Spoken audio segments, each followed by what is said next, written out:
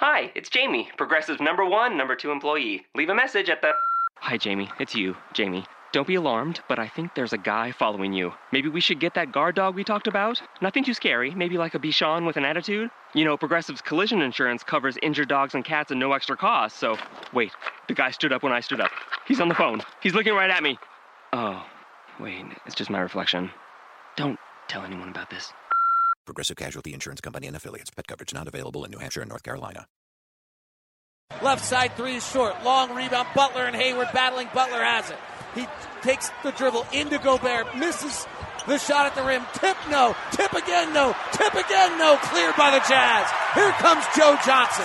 He's on the run. Lobs to the rim. Rodney Hood's on the top floor and he'll ring the bell. Slam dunk Rodney.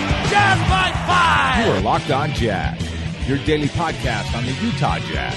Part of the Locked On Podcast Network, your team every day. It is Locked On Jazz for the 18th of November. The Jazz offense disappears against Chicago. What did the Bulls do? What went wrong for the Jazz? We'll break down all of that and try to figure out how the Jazz are going to survive without Derek Favors. Plus, K.C. Johnson, longtime beat writer for the Bulls, stops by to join us for a little in-arena interview. It's all coming up on today's edition of Locked On Jazz. Pow! How are you? I'm David Locke, radio voice of the Utah Jazz, Jazz NBA insider. This is Locked On Jazz, part of the Locked On Podcast Network, your team every day. Daily podcast on the Utah Jazz. Thanks so much for subscribing on iTunes or wherever it is that you subscribe on your Android player. We greatly appreciate it. Thank you very much for doing so. And remember, the Locked On Podcast Network has your team every day, your NFL team, your national NFL show for you as well. And Locked On NBA today has the Scout this week, if you haven't grabbed it. All right, here's what I've got planned for you on the show today.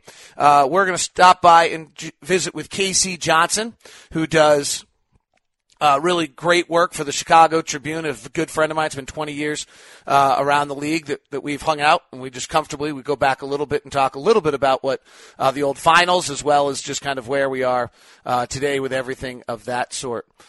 So really kind of cool stuff for you coming up. And I just rewatched the ball game, so I'll break down that for you. That's all that's coming up. Today's show is brought to you by Sherlock Intelligence.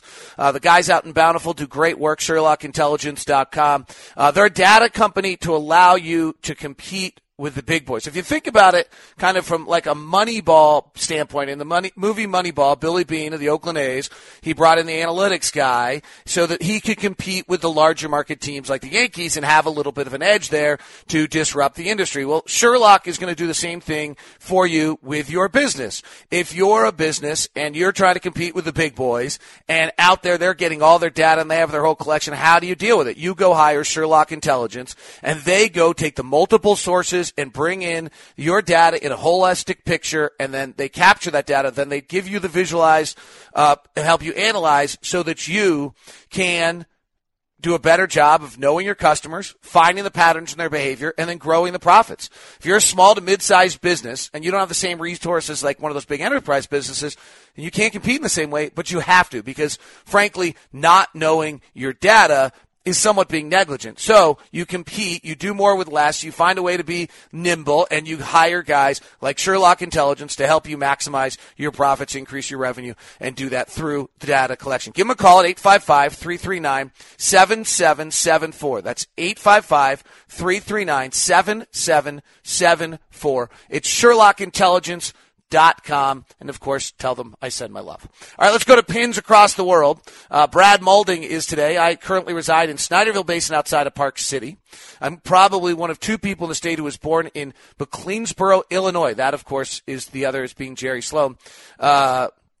My mom and dad were also born and raised in McLeansboro, and were fans of Coach Sloan in high school and college and later as a pro. I was lucky enough to watch him play as a young boy when he was with the Chicago Bulls.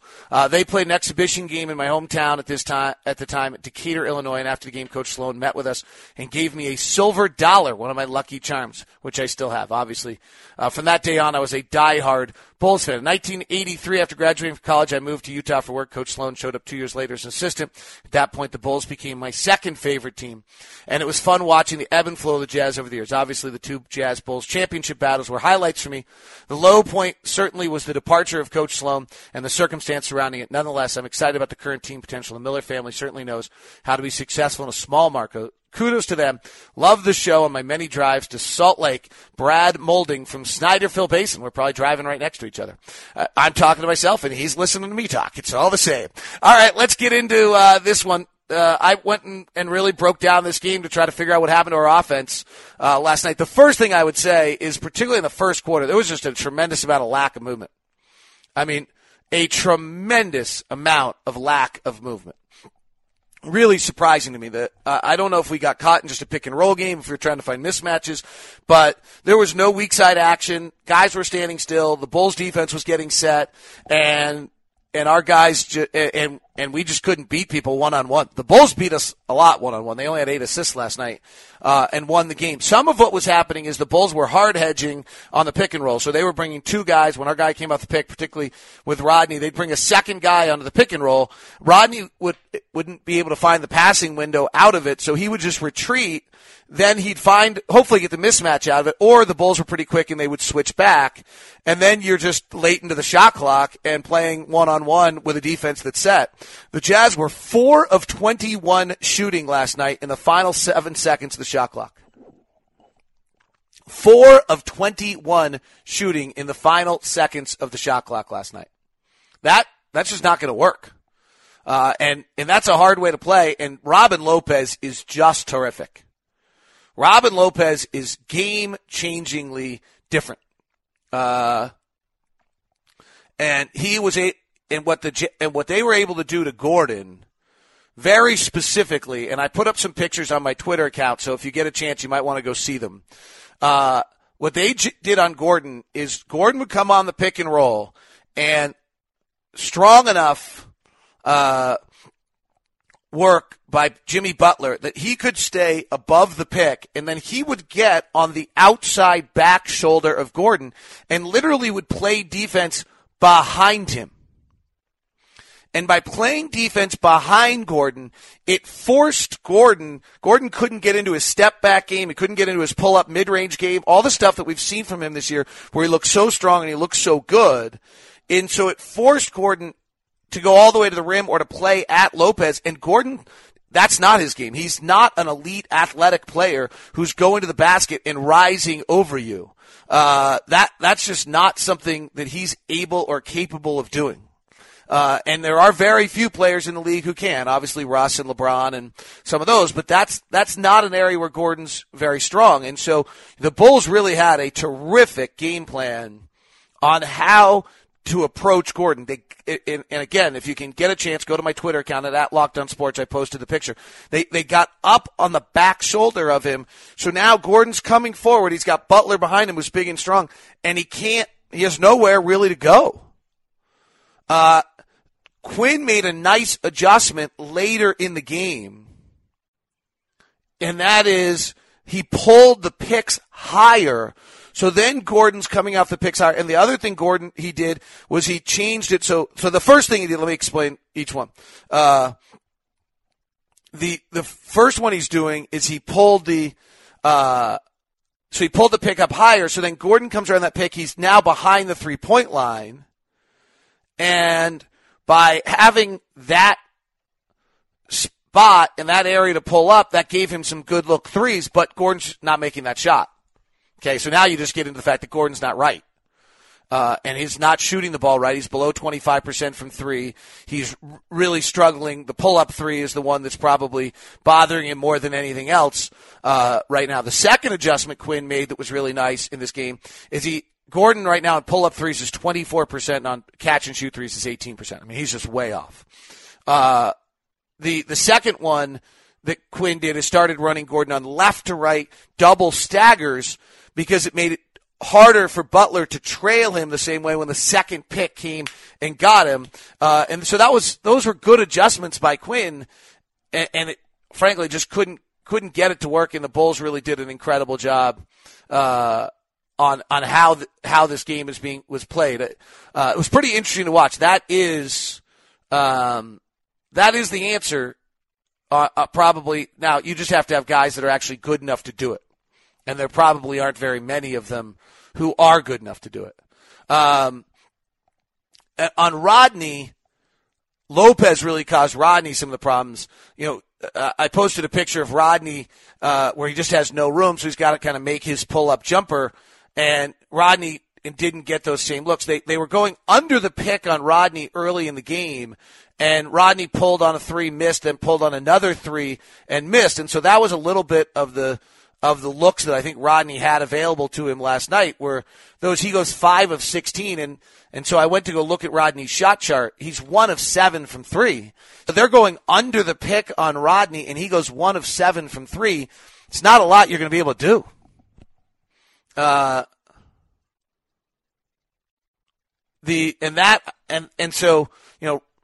And Rodney didn't hit his mid-range at all. He was 0 for, so he just didn't make shots. So to some extent, the coaches made some adjustments, and our 2 primary guys just didn't make looks last night. And maybe some of it has to do, they got late in the shot clock.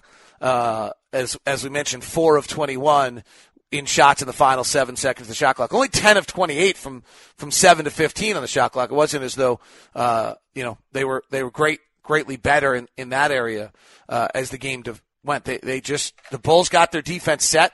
They had a game plan on Hayward and Hood. The Jazz got stagnant, and they were terrible offensively. And the other one is that, frankly, I don't know who created the phrase record scratcher, guys who where the ball sticks on them or they're supposed to take the shot and they didn't take it.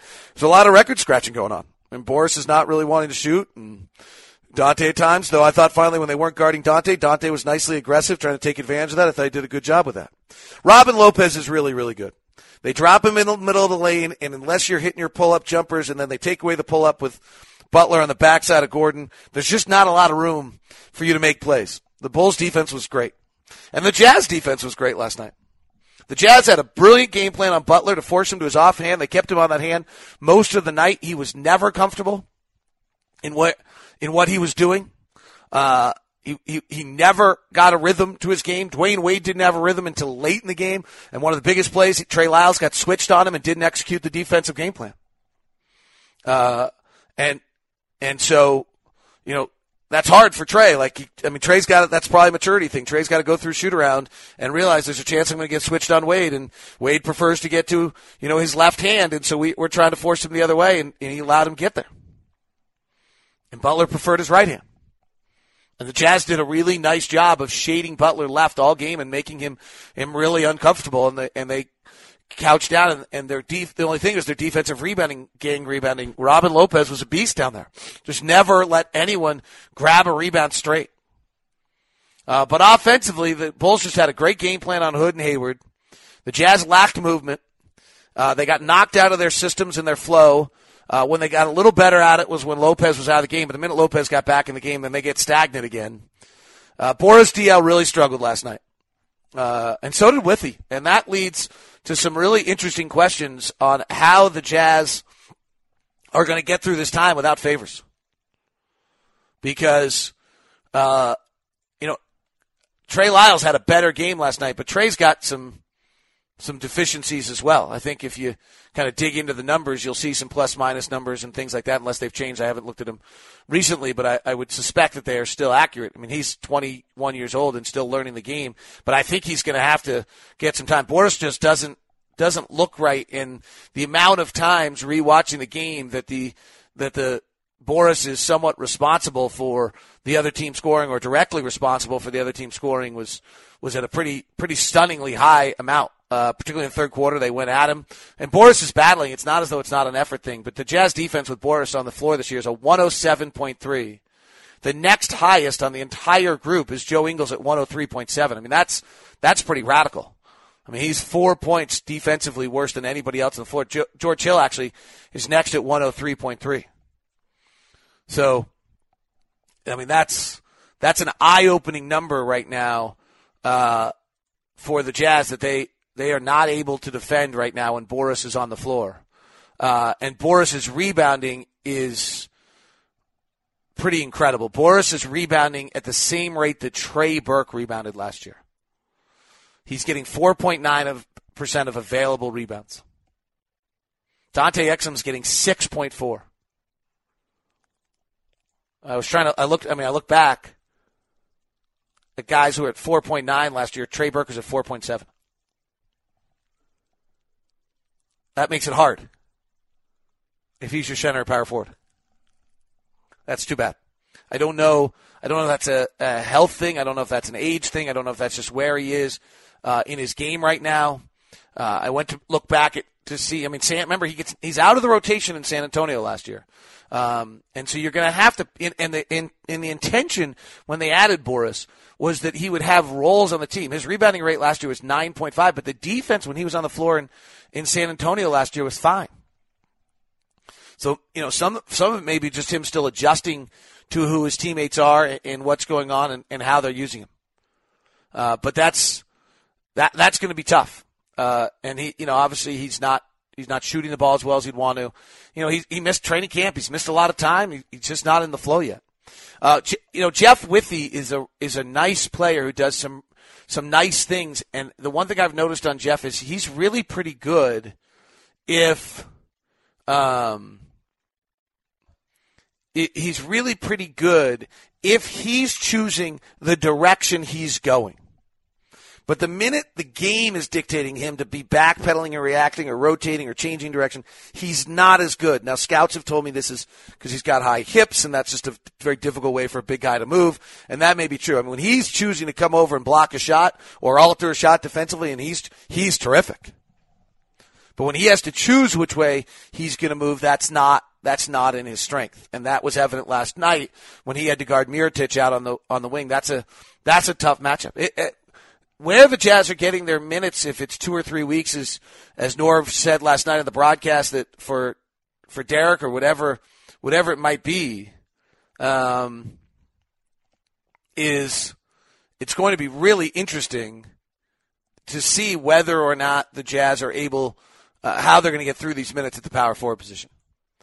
And obviously, if you have George Hill on the floor last night, when they take away Rodney and Gordon's aspects to the game, and also if Rodney and Gordon just are hitting shots better than they are right now. I mean, it sounds really almost kind of anti-analysis to just say that, but I saw the coaching staff's adjustments when I rewatched the game. I could see what they were trying to do to get each guy his shots and where they're going to get their shots, and then they don't make them. That there's not a lot of options you have left, and Rodney's, whether it's due to the sickness or, I mean, you go back to that road trip, Rodney's into one of his little spells. He's suddenly 3 of his last 18 from 3. I mean, this was the whole question about him, right? And he's been better because he's gotten the line a little bit more. But, Rodney was asked to be a number 2 scorer last night. Gordon's asked to be a number 1. Those are tough roles for the two of them. George out there would have relieved some of that pressure. Derek would have relieved some of that pressure. But you got to play through this. This is just, these are the injuries. This is what you have. The beautiful thing on Rod this year is there's only been 2 games all year where the team's negative with him on the floor. That's how good a player he's becoming. That was the Clipper game and last night. It's only the second time all year. That's been the case for Rod. But Rod's, suddenly that shot's off a little bit. He went 1 of 7 in Orlando, 1 of 4 in Miami, 1 of 7 here in Chicago, coming off the illness. And so I think one of the questions that's been asked about him a little bit is whether his body is one that is completely capable of handling 32 minutes a night all the time.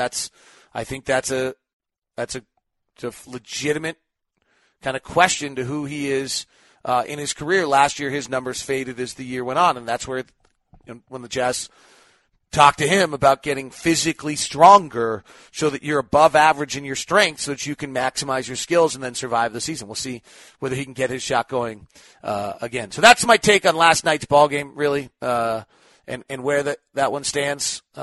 Chicago might be good. I thought the 2 primary guys aren't scoring, and there aren't a lot of other scoring out there. And the Jazz offense was tough to watch. All right, that is today's kind of that part of the show. Let's go to our in-arena interview with K.C. Johnson.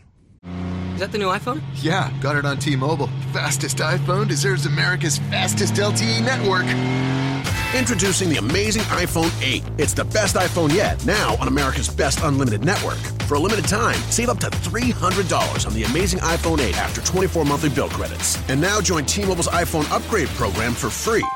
Eligible trade-in and finance agreement required. If you cancel service, you may lose promo credits. Contact us for details. Video at 480p. Small fraction of users over 50 gigs per month may have reduced speed. See store for details.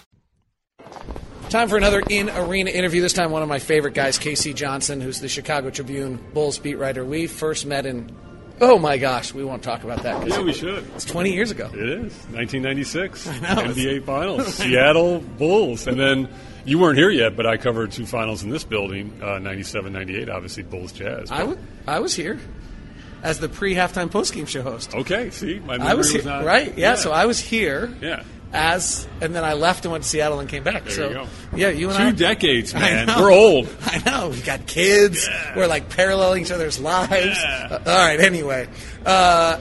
Just talk general NBA, Eastern Conference. Cleveland's obviously on their stratosphere. What's your feeling of where there's this next tier? There's kind of everybody thought it was Toronto and Boston, and then there was the other tier, which I really like Charlotte and Atlanta. Now maybe to Chicago. So how do you see the Eastern Conference tiers? Well, you've just named all the teams that are in play for those tiers. I think 2 things have jumped out to me earlier in the season. Well, you can't really judge Boston yet because they've been so injured. And Brad Stevens is such a good coach. You have to think that they're going to get that figured out at some point when they get healthy. But Atlanta, to me, is much better than people thought they were going to be. And I think people just assumed with the changes and Horford leaving and Howard coming in that they weren't going to be as good. And Teague going to Indy. And I think they've been very, very good. And I think that's sustainable. Interesting note on them, by the way. Their starting lineup's awful. No, it is. It's like -6 per 100 possessions. It's been awful. But that's what I'm saying. Won't it get better? Right, because that's my. Yes, I'm with you. If it gets better, then they're really good. Right. I actually thought they were going to be really good because Howard's a better defensive player than Horford. And you were higher on Charlotte probably than I was initially, but Clifford has proven that he gets the most out of every team. Top 5 coach?